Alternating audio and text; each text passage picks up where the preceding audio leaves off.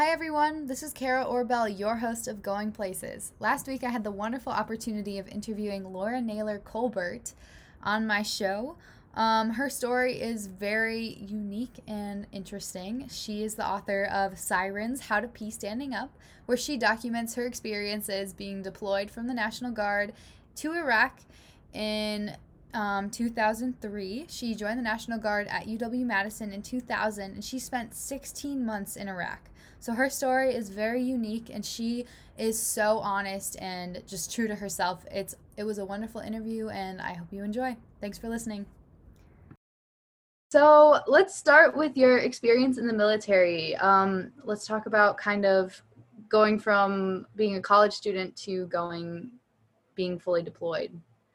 Right. So, my whole life I've been all about adventures and travel and doing anything out of the norm that I could. And my freshman year of college, I joined the crew team, which is something I never even had heard of prior to becoming a Badger. And then that same freshman year, I joined the Army National Guard, and it was in 2001. So it was exactly 6 months before September 11th happened. In fact, it was on March 9th of 2001. And again, really for the adventure, for the ability to serve our country, and then paying for college was a bonus for sure. So when the war started, we still didn't know exactly what our mission would be, what the war was going to be like, because it hadn't even started yet, if it was going to last a long time, if it was going to be easy or hard. And so I really tried to view the deployment as another one of my adventures that I was going to have. And when we first started, it was just that. I mean, we got into Iraq and people were waving at us and treating us like we were in a parade and giving us like high fives and thumbs up and really running to the roadsides to cheer us on. And then within 6 months, that did a complete 180, and it really, really became a difficult deployment. And we started getting a lot of injuries, and instead of coming out to cheer us on, they would come out to throw rocks at us and swear at us and give us the thumbs down, and it really shifted immensely. Yeah. Wow. I mean, I feel like that kind of tone, you definitely have a major tone shift in your book because you kind of go in the beginning thinking you're very excited, like it is an adventure. I don't know, like I don't want to say you're excited because it is war, but it's Yeah. something you're like you've been training for, you're there, and then you keep getting pushed back. Your home date continually gets pushed back. And I that's such an important part of your book, and I think like the reader can feel your frustration with that. So Well, definitely. Thank you for saying that, because that was probably the most hellacious part of the deployment. If we would have had a hard and fast date and an end goal in mind, it would have been a much more manageable deployment. But because they kept pulling out the rug from underneath us and shifting that end date, it really felt like it was never going to end. And it started to have a wear and tear on our mental health. yeah, definitely. I loved kind of you definitely when you were there, you had like little idiosyncrasies that like made you and your almost your friends enjoy it. Like you had a book trade in Kuwait, and you just kind of you were very competitive. You played sports, and I loved reading about that because that's a perspective you never hear about in war. Right. Yeah, Right. definitely. Yeah. I think that's really cool. So, Yeah. what was your favorite book from that book trade? I was actually Oh curious. gosh, so funny you ask, because I was reading about a book a day. When Wow. we're in Kuwait, it really was, you just sit and sit, because it's 120 to 130 degrees. It's just this. It's almost like you're in purgatory and just kind of waiting to find out where you're going next. And we would have to eat and once in a while do missions that were like an hour long. So it was a ton of sitting around and chit chatting or reading or whatever. And my favorite book. Okay. I read a lot of James Patterson novels and had never read him before. So just kind of got hooked into him. But I also read Sickened, and I'm sorry, I can't remember who wrote it, but it was a true story about a mother who was poisoning her daughter. Oh my And God. then yeah, because there's actually an illness associated with that, a mental illness associated with that. And then my favorite book of all time is The English Patient. It's almost like this poetic book that just pulls your heartstrings, and that one I got hooked on when I was there. So Wow, that's so cool. I love that you included that in your book because that's something unique that people wouldn't really know, and I think that's really great. So when you were in Iraq, can you just remind me what your job was? I know you worked in the police station, right?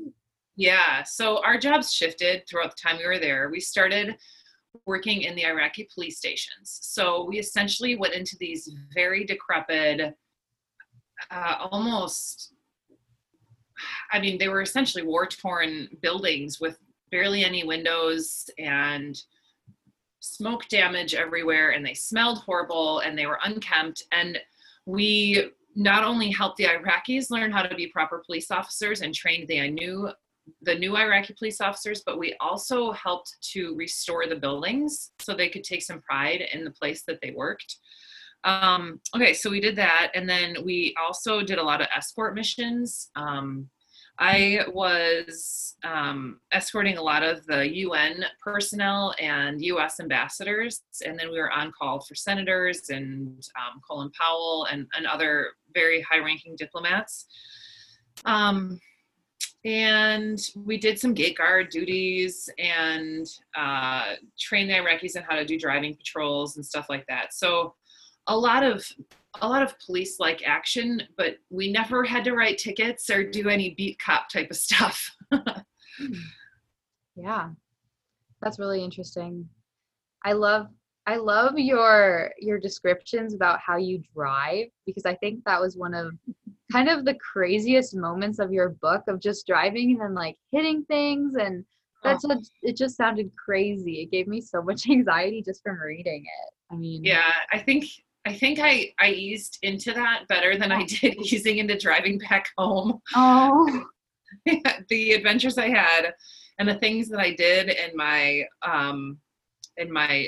Toyota Corolla, which is not a very big vehicle, were a little bit crazy considering I kept thinking I was still in a Humvee.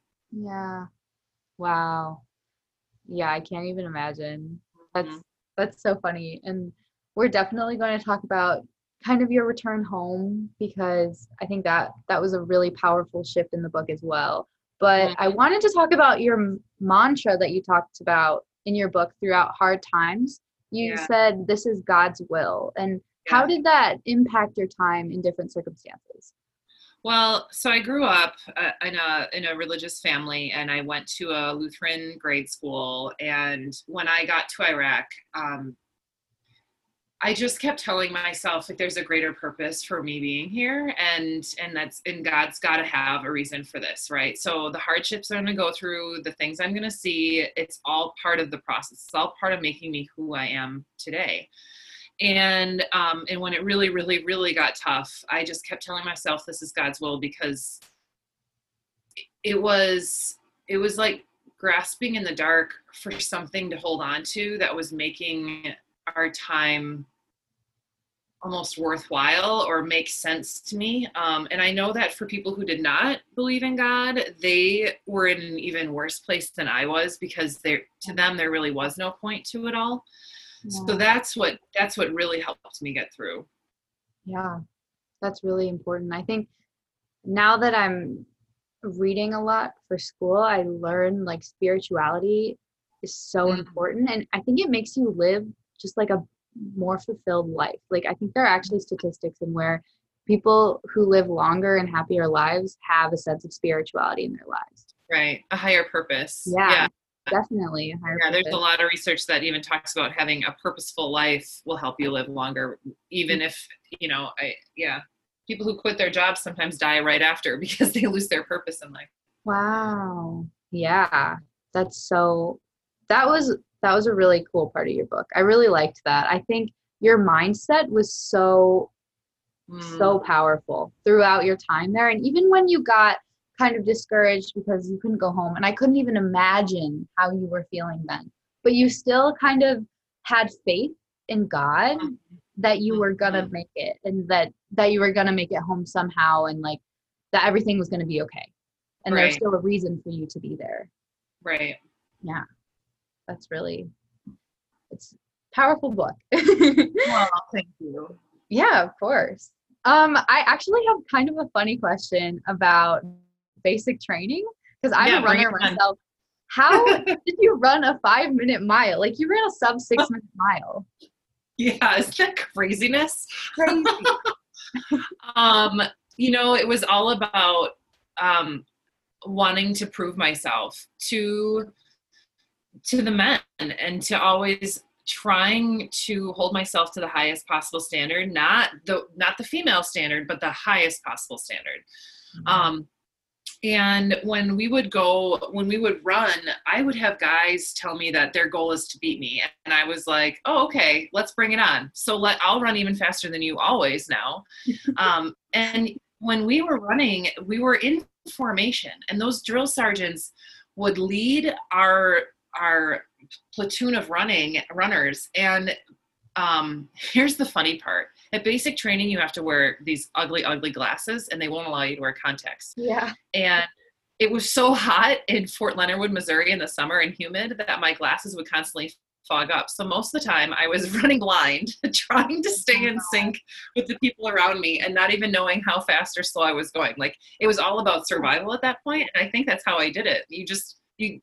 You stop thinking about what you would normally think about on a run by yourself and just start like trying to survive that moment in time.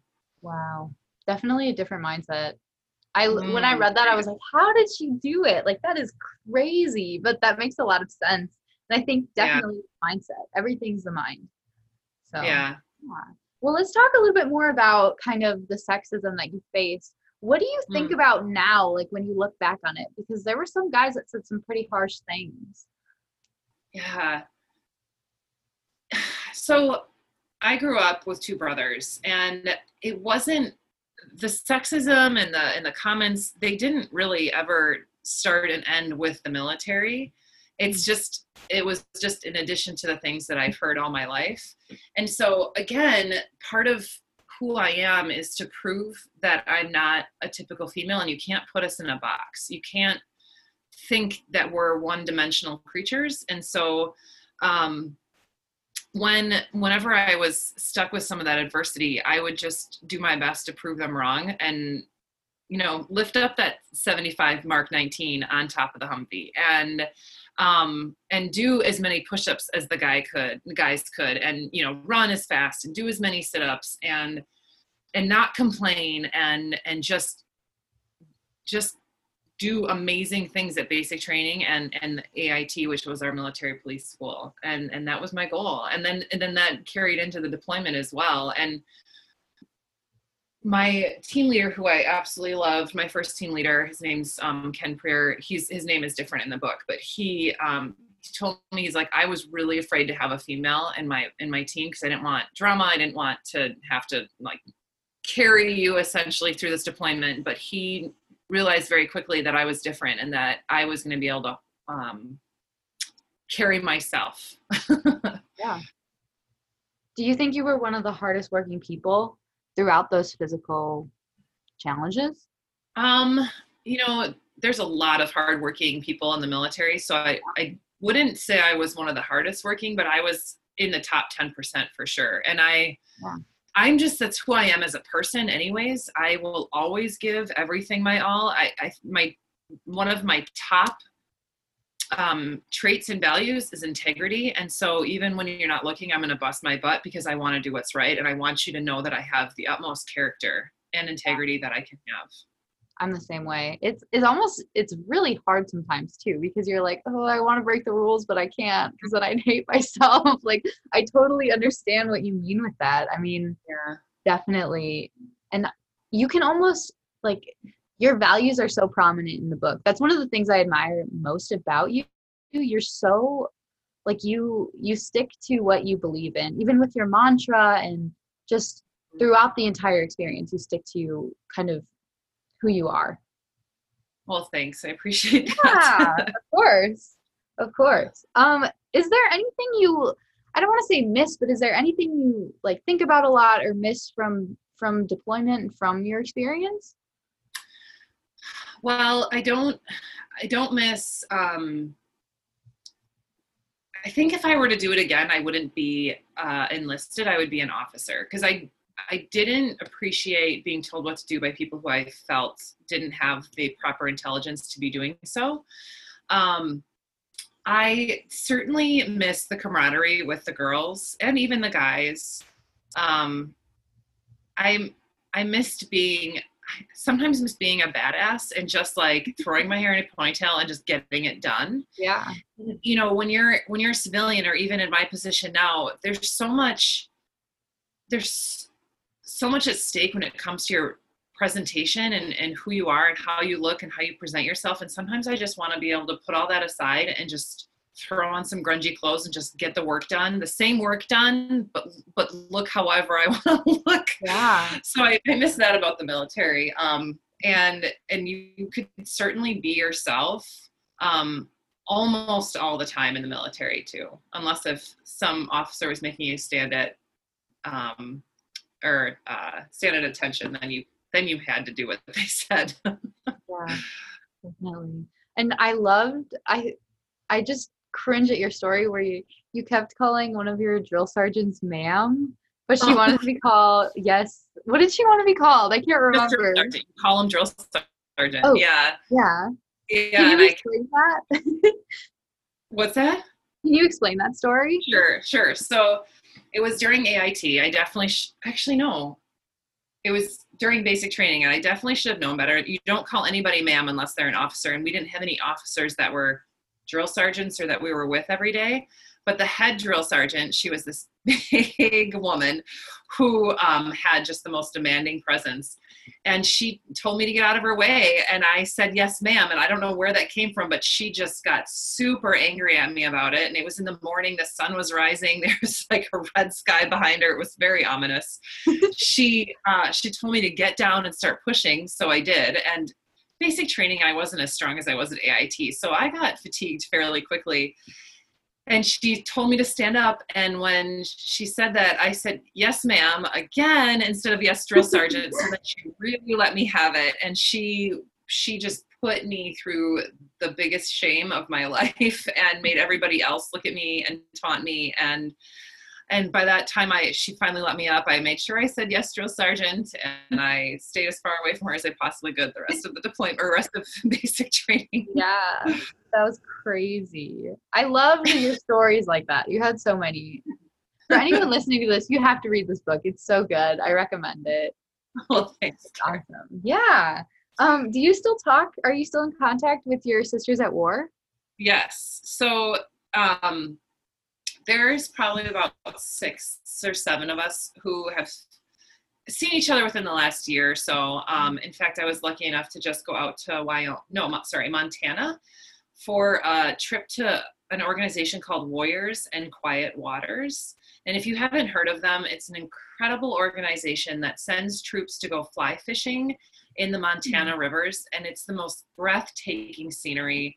They treat you like royalty. And if you're suffering from any sort of post-traumatic stress or anxiety or moral injury, this is the place to go to have healing and to find that social connectedness among either fellow troops or just individuals who ultimately care about your healing as well. So I went there with 4 of the other females that I was deployed with, and it was 5 days of wonderful food, camaraderie, and fishing. That's amazing. That's so cool. It's cool that you get to do that and you still have that connection with the people that you were deployed with.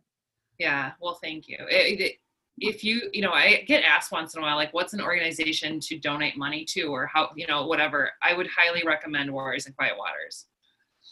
Good to know. Yeah. Yeah. Wow. When you returned home, what was the best coping mechanism you developed?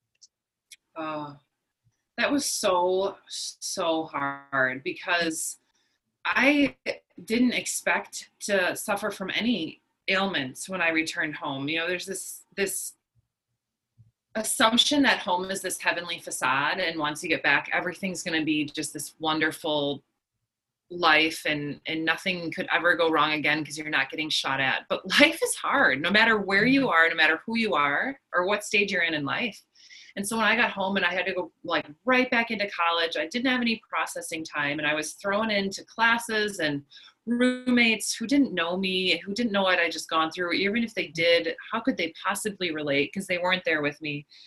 And so I lost that sense of sisterhood and brotherhood, and just really felt isolated. And it wasn't until about 6 months later that I met up with my Army girls around Christmas, and realized they felt the same way. And when I knew that I wasn't alone, I had a sense of solidarity and really came out of my funk for a long time. And then that next August, I went to sergeant school, and that's where I started suffering really bad post-traumatic stress, because I was in a war simulating scenario, and there were bombs going off around me, and we were playing with Miles gear, which is listen to me, we were using Miles gear, which is like laser tag for military. Mm-hmm. So with all those noises and the bombs, I started having all these intrusive thoughts, and actually had my first panic attack of my entire life, and didn't know what was happening. And the people around me thought I was having a heat stroke. So they started tearing my clothes off. And I had to try to explain through hyperventilations that it was not a heat stroke. Wow. And so that was a very interesting time. And then after that panic attack, I really, really fell off the deep end and started having a lot of breakdowns, and I could not get out of my depressive state of mind for anything. And it just kept getting worse and worse and worse until, gosh, probably the beginning of October, I called my older brother and I said, you have to take me to the VA, because I can't even drive. I can't even function anymore. And so then he took me there, and I got the help that I needed, and was able to find the person I used to be. That's great. Yeah. That's definitely, I think anyone with anxiety can really empathize with the panic attacks. And I have anxiety, and it's so tough. Like, I can't even imagine what you went through. But the fact that, I don't know, you found your old self shows that there are hope. And it's probably not like who you exactly your old self, but like you have a grasp of that, and that's really good. Yeah there, and there's this book I'm reading, it's called Lost Connections by Johann something. I'll find it here in a second, but he really talks about how Johann Hari, Hari, how he's really talking about how those social connections are the ultimate healing power, and how when we are a village and we work together and we work towards the greater good of everyone, that really helps with our healing. And I think through my education, trying to teach others, and then finding that camaraderie through my therapist and my fellow veterans, those are the things that really helped me a lot to get through what I was going through. Yeah. Is that kind of why you leaned toward education, or did you always know that you wanted to be a teacher? I always knew that. From the second I was like a student myself, first and second grade, I always said I wanted to be a teacher. And then I got to college, and I absolutely loved molecular biology. I thought that I really wanted to go study cells. Oh my gosh. Yeah. And I was going to do pre-med and all that fun stuff. And then I realized I didn't want to work indoors and be in a lab all the time. And so then I turned back to my passion of teaching, and was like, wait a second, why don't I become a FIAD teacher? There's this stigma against FIAD teachers, like those who can't teach, those who can't teach PE, or whatever. And I didn't want to be that person. But at the same time, I'm like, why am I letting this stigma stop me from doing something I know I'm going to love? And so that's what brought me to where I ended up. And I taught adventure ed, which was the most amazing position I could have, because for the first month and a half of the semester, we worked on community building and trust building. So I got to create a family out of every single class that I had. And I got to watch them grow and evolve and learn from each other. And then I got to take them camping and caving and rock climbing and working on ropes courses. And it was just this wonderful, wonderful opportunity as a teacher. That's awesome. I love all of my Phi Ed teachers. I think they were the most interesting teachers I've ever had. They were so cool. I loved my outdoor adventure classes too. I think Cool. those, I still look back on them like they were like the highlights of high school. But actually, I wanted to talk about that because I know you got your master's in experiential learning, and my freshman year of college was completely out of the classroom, traveling to different nonprofits. I camped in the wilderness for 23 days. Like that's totally experiential learning, and I grew so much from it. Yeah. Yeah, there's something super spiritual about being in the woods for a long period of time and completely disconnecting from civilization and the world that we know it. When time becomes a thought or a word and not a thing that we live by anymore, that's super powerful. Yeah. I miss it every day.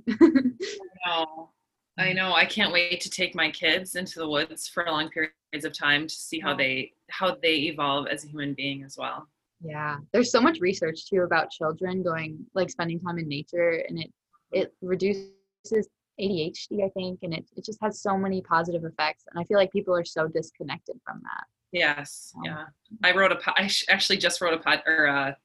I wrote a blog just about that exact same thing.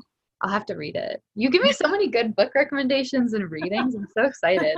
It's gonna be well, good. I got a ton. Let me know if you want more.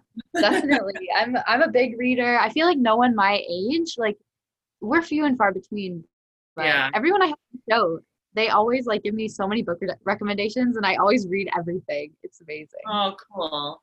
Yeah. I love to read, and I'm an avid reader. I actually do Audible a lot, so I get to listen to my books when I run or work out or paint a house or whatever I do. Yeah.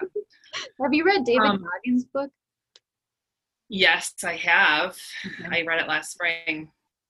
He's really good. I just talked about this on another show I had, but I love him. I think he's crazy, but he's amazing. I know it. I know. I listened to his audiobook, which he actually, he doesn't read it. His writer reads it, but they do interviews. It's almost like a podcast / audiobook at the same time.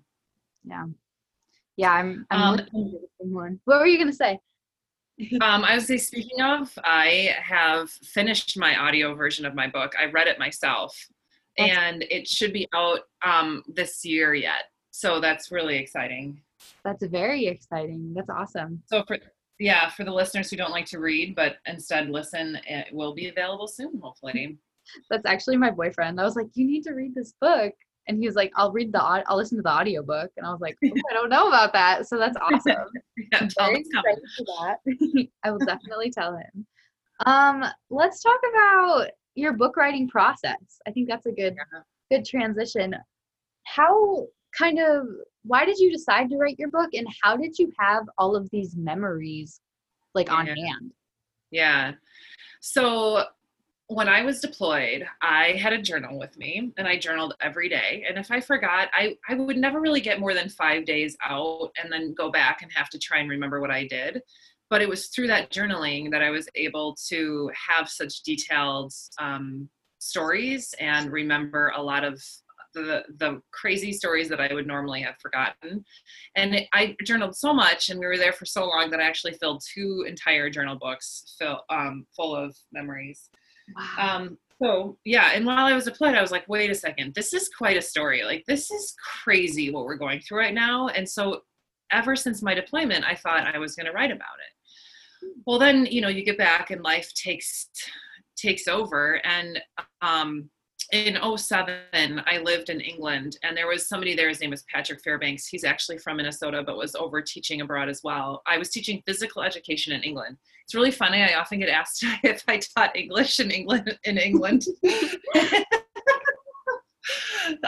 So anyways, he was really instrumental in getting me going. And so since I was living there alone in my own little flat, sometimes at night I would take out my journals and I would convert them into a Word document and then elaborate on them and make them a little bit more civilian friendly. And then I tinkered on it on and off thereafter, but it wasn't until 2014, 15, when it must have been 15 or 16, when I signed on with Warrior Warriors Publishing Company. Oh my gosh, how am I getting that wrong right now? My editor. And when that happened, I was in the midst of applying for new jobs, and I was having my second baby. And so it was just also not a very opportune time. But funny enough, once I moved to Wapaka, where I currently live, and had my third child and was working as an administrator at a middle school, that's when I finally found the time to write my book. So I would write at night once the kids went to sleep, or during nap times on weekends. And I crammed as much in when we were driving as possible. My husband would drive, and I would sit there with the laptop on my lap and write as much as I could. Wow. And so it was arduous, but therapeutic at the same time. Yeah. Was it difficult going back through all of those memories? You know, it depended. There were some really interesting things that hurt a lot. And one of them was, so we had a video recorder when I was there. And when I was rewriting, we had John Cena with WWE at that time do like a poem for us, and then David Letterman came to visit and he gave a little speech. So I wanted to get their exact quotes correct. So I went back and watched those videos, and I cannot tell you after watching those videos how emotional I had become, because it was like I was right back there. And then another thing that really pulled at my heartstrings was when I was rewriting about some of my worst post-traumatic stress episodes. I would just sit in my office and just tears would stream down my eyes, and I just keep writing and writing, but it was so hard.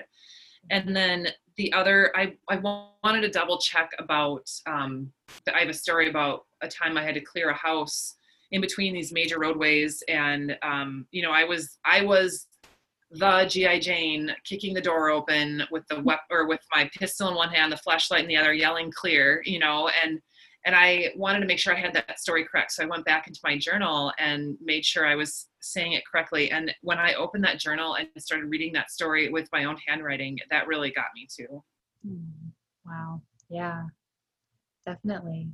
I'm very impressed that you could journal that much. I think that takes so much more dedication than people realize. Because I tried to write every day when I was in Spain, and I couldn't even do it. Like, that's amazing that you could just write, even if you had a bad day. Like, that's great. Yeah, but when you think about it, in Spain, there's still a lot of life to live and things to experience. And I'm sure you were pulled in a lot of directions. At war, you go to war, like you go out for your mission and you come back to your bunk. And then, like, it's not like you can go out afterwards, or it's not like you can go socialize. I mean, we found ways to do it, but it's not like you're in this beautiful foreign country of things that you want to experience. Yeah, that's very true. That's true as well. What gave you inspiration for your title? So that Patrick Fairbanks, God bless him, he's the one who was like, you got to talk about peeing. You got to say something about peeing in the title, because that's a hilarious part of your book. Yeah. And so that's really where it derived from. And then when my editor and publisher got a hold of it, she was not thrilled about having pee in the title. So she's like, how about we come up with something else? And this was after I had already done all of the hard work of writing the book, and we were like in the finishing touches. And I was like, oh, I didn't even know that this was on the table. Like, this was a thing. I thought it was always the title. Yeah. So it really threw me for a loop too, but we compromised and have kind of two titles. She really likes Sirens because as a woman at war, you are kind of like a siren coming out of the water, and the men look and the men stare and the men treat you differently. And especially the Iraqis, they really just kind of froze and couldn't believe that there was a female soldier, right? Yeah. And then also the sirens can be indicative of being a military police officer. Even though we didn't have sirens on our Humvees, you know, sirens and police go hand in hand. And then when you talk about my post-traumatic stress, or when I talk about post-traumatic stress, it's almost like there were sirens going off in my head. Like I couldn't get out of that noise and that drone of just constant dread, really. So there was kind of 3 different symbols that we could pull with that title. Yeah. How many Iraqi men asked to marry you when you were there? I think at least 4 or 5. And one of them, I don't even think I talked about. I was in front of a mosque and this guy just walked up to me. He says, "Will you marry me?" I was like, yeah, how is that a thing? Like, do women really say yes to that? Because Yeah, this is not going to happen here. yeah, that's a huge cultural difference. I interviewed a girl from Pakistan and she was like, I find it so weird that people date. Like, I don't get that you have a boyfriend. That's so odd to me. And I was like, oh my gosh, it's so funny, the different cultural just differences that just leave you with your mouth just wide open. I know it. And my all-time favorite was when the infantry were in our yes, they were in our police station helping to pull security, and they would go outside of the wire and we weren't allowed to. And one time they went out and came back and they were just laughing hysterically, and they said, "Hey, that guy over there who owns that shop, he wants to marry you and he's willing to trade us a satellite phone and a scooter for you." And so I told my husband that's my bride price. That's so funny. That's amazing. I know. That's just funny stories. You just look back and cringe. Mm-hmm. Mm-hmm. So let's talk about your travels, because you actually went a lot of places after you got back from the military. So I know you lived in England, but you also backpacked Europe and you went to Honduras. Mm-hmm. Yeah. Yeah, so I came back in 2004 and really pushed through to get done with school as quickly as possible. And I graduated in May of 2006. In fact, this is a fun fact. It was 4 hours before my twin brother, who was in school the whole time. So my competitive or anything. Yeah, right? Okay, so after I graduated, I had some money in the bank from my experience in Iraq, because what are you going to spend your money on when you're in Iraq? Not a whole lot of money, or not a whole lot of anything, because you're not going to ship stuff to Baghdad, you know? Mm-hmm. So I was like, I'm going to live the best life I can possibly live in the year of 2006. So I dubbed that the year of Laura. And traveled as much as I could. So I had a great cousin who lived in Florida. I stayed there for 2 weeks. A friend of mine and I drove through a whole bunch of states and up and down the East Coast. I went to Honduras with 2 other friends because my friend Hannah, her older sister, works for the State Department and was living in Honduras. And Hannah had actually already been there for 2 weeks. And so my friend Rachel and I met her. And I talk about both Rachel and Hannah in the book, which is funny. Rachel and I met Hannah down in Honduras, and then we borrowed her sister's car and we went all over Honduras, which was so, so fun. We broke down in one small little tiny town, and I think it was $20 to get the car fixed, you know? Oh my gosh, and yeah. Other time we went to go buy peanut butter, and we bought it and walked out of the store and opened it up, and there was a finger like dip taken out of the peanut butter, and the foil top was off. And we went back in and we were trying to explain to her what had happened in our broken Spanish. And we didn't win that case. She thought that she wanted her money back. So anyways, that was a really fun trip. And then, I planned a whole backpacking trip through Europe. I think I went to 11 countries. And I traveled with a good friend named Ashley, another cousin named Jenny, and then I met one of my Army girls in Berlin who lived there at the time, and just really traveled around by myself a lot. And it was one of the most incredible experiences that I've had in my life, because again, kind of like going into nature, it was super spiritual, and it really taught me a lot about myself and my willingness to go outside of my comfort zone and do crazy and fun things. And to just how egocentric the United States is, and how much more there is to know and love and learn from the world. Definitely. And then I got home, and actually when I was traveling through Europe, I was in England, and I visited a friend that was from my hometown, and his girlfriend at the time just so happened to be another Iraq war veteran. And she talked me into applying to this website. I think it's called Global Education. And that's actually who called me a month after I got home and offered me a job in England. Wow. And I might have had a few too many adult beverages, so I don't even remember what I put on the application. and I got the job and moved to England. Wow. And was only there for 7 months. I actually got a permanent job there because originally I was only there for somebody who was on maternity leave. Okay. And then started dating a guy who lived in Fargo, who I met when I was in college, and we stayed in touch. And so from England, I moved to Fargo, North Dakota for just over a year. Oh with him. God. Isn't that pretty terrible? It's worse than Wisconsin for winters, isn't it? Yeah, It's pretty desolate. It did not suit me well. Yeah. You mentioned that briefly in your book, but I was like, that's an interesting story. Yeah, I worked for an organization. I loved the organization. It was a company that catered or helped people with special needs. Okay.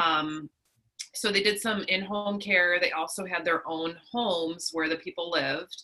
And then my job there was to be the activities director for 340 clients, all ages, all ability levels. And so it was super fun to plan for them. But they gave me a job to work from home. And my boyfriend that lived there loved to hunt. And I don't love to hunt. So I was alone a lot. And that did not bode well for my mental health. Yeah. Yeah. But then you're back. Now you're back in Wapaka, living life. Yeah. Yeah. How do your students respond to you? Like, do they know that you're a veteran? Like, are they kind of scared of you?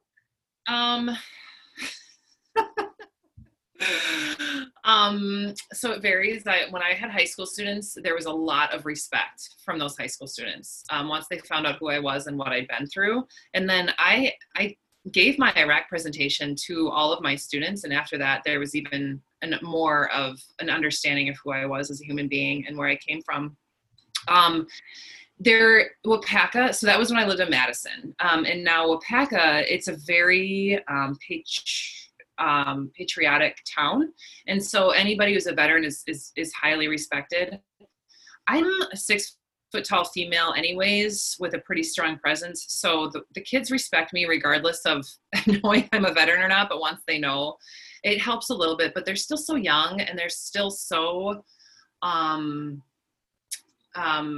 I don't want to use the word egocentric again, but that truly describes how they are. They don't really think outside of themselves a whole lot. And so I think they respect me because more of my size than who I am and what I do. Yeah, that's funny. That's awesome. I'm trying to think of if I have any more questions. I think your story's so interesting. And after reading your book, I was just so fascinated with what happened after. It was like, you should write a second book about coming home and your travels. I mean, that's so cool that you got to live abroad and teach. I mean, do you miss England? Do you want to go back? Oh, always. So I actually journaled when I was backpacking through Europe too. And I could definitely write about a book about that experience. Yeah. But not until I'm done being a leader in the community I live in, because I might throw myself under the bus with a few stories. And yeah, I have a very high affinity for Europe and for anywhere really, for traveling in general. And it brings me so much joy. And I definitely want to get back to a place in my life where I can continue to travel often. My husband and I, we took a trip and we went to 4 or 5 countries in Europe together. But I definitely want to share those experiences with my kids as much as I can when they're older too, because it's just so valuable. That's great. Yeah, I got a little glimpse. I studied abroad, but then it got cut short because of COVID. So I'm just itching to travel again. I am sure. Yeah. You got to take advantage of it as much as you can. Definitely. It's, you can always make money. You can't always find time to travel. And I feel like COVID proves that point, right? I mean, you just never know what's going to happen in your life. So take advantage of it when you can. Definitely. Did you have that mindset? I feel like people are just developing that mindset now, but did you have that mindset when you got back from being deployed? Yeah. And here's the funny thing is I'm really money conscious. I was a single woman who bought my own house in Madison, Wisconsin, before I turned 30. And I feel like that's a pretty cool feat to be able to do that. And like, I lived a debt-free life. I didn't have credit card debt, like it's, at any rate. So I do think like, I do feel as though the military afforded me a lot of those benefits that I wouldn't have otherwise had.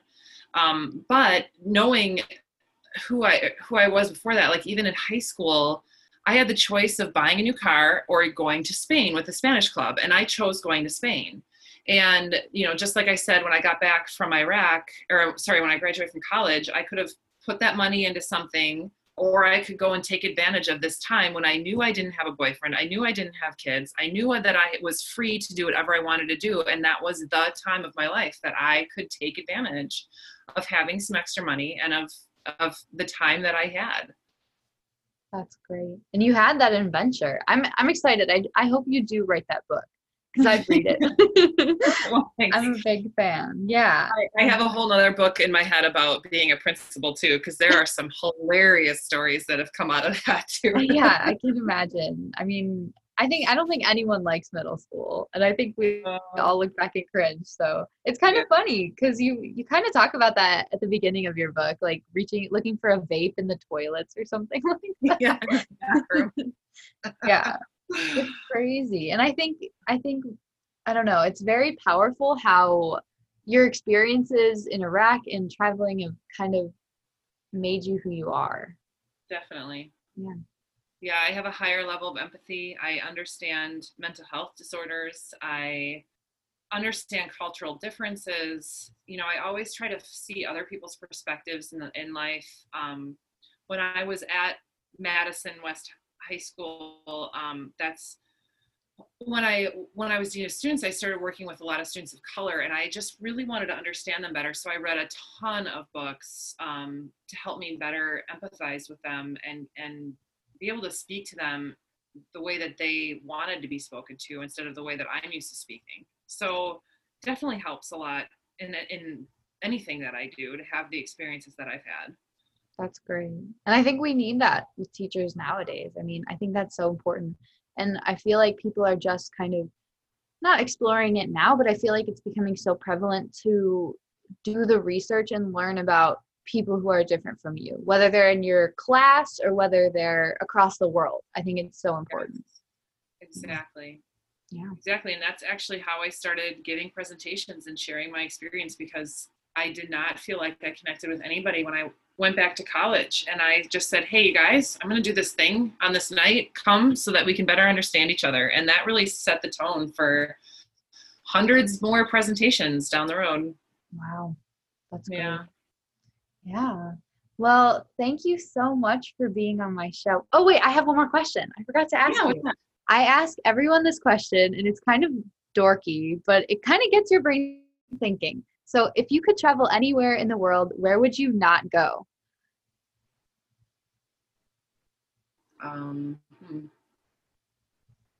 Where would I not go? Mm-hmm. I would not go to the super cold part of the ocean. like 1,000 feet down. No, thank you. Mm-hmm. No, seriously, there really isn't a place I wouldn't want to go, because you can learn something from everybody. I mean, would I enjoy going to Saudi Arabia and wearing a full head to toe burqa and having to follow a man and have them speak for me? I wouldn't enjoy that at all, but I'd want to experience it and try to understand why the women put up with it. Right. Yeah. Would I want to go back to Iraq? 100% I want to go back to Iraq. I want to drive the same streets. I want to show my kids where I worked. I want to see what it looks like and enjoy the delicious food and the hospitality from these selfless individuals that live there. But do I want to go right now? Not really. Wow, that's just a really, really great question. Thank you. That was a good answer. I feel like it shows your just open-mindedness to all cultures and all perspectives. That's so powerful. Thanks. Yeah, of course. Well, thank you so much for being on my show. I'm floored with just your book and your experiences. So you are such an inspiration, and thank you so much. Thanks, Karen. I can't wait to read your book someday about all your travels and all your experiences, because I'm sure they're coming. Thank you. Yeah.